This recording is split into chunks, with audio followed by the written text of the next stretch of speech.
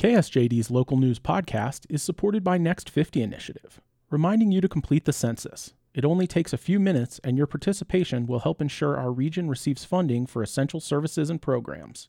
Visit 2020census.gov to help our community be counted. With KSJD News, I'm Daniel Reisel. Former Cortez Finance Director Catherine Moss has been charged in the City of Cortez's embezzlement case. The Journal reports the charges were filed last week by the 22nd Judicial District Attorney's Office, one charge of embezzlement of public property and another of theft. Moss allegedly stole more than $68,000 from the city over 2 years. The charges come about a year after the Colorado Bureau of Investigation began looking into the case. Moss has an arraignment scheduled for August 5.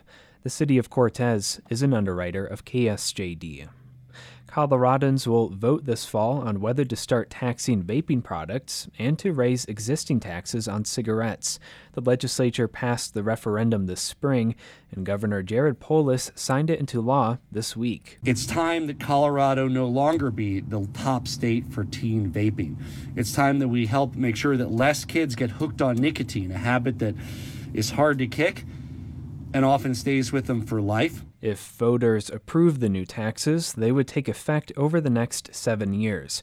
The tax per cigarette would go from 1 cent to 9 cents. The tax on nicotine liquids for vape pens and e-cigarettes would top out at 22%. Colorado voters last rejected a tobacco tax increase 4 years ago. This is KSJD News.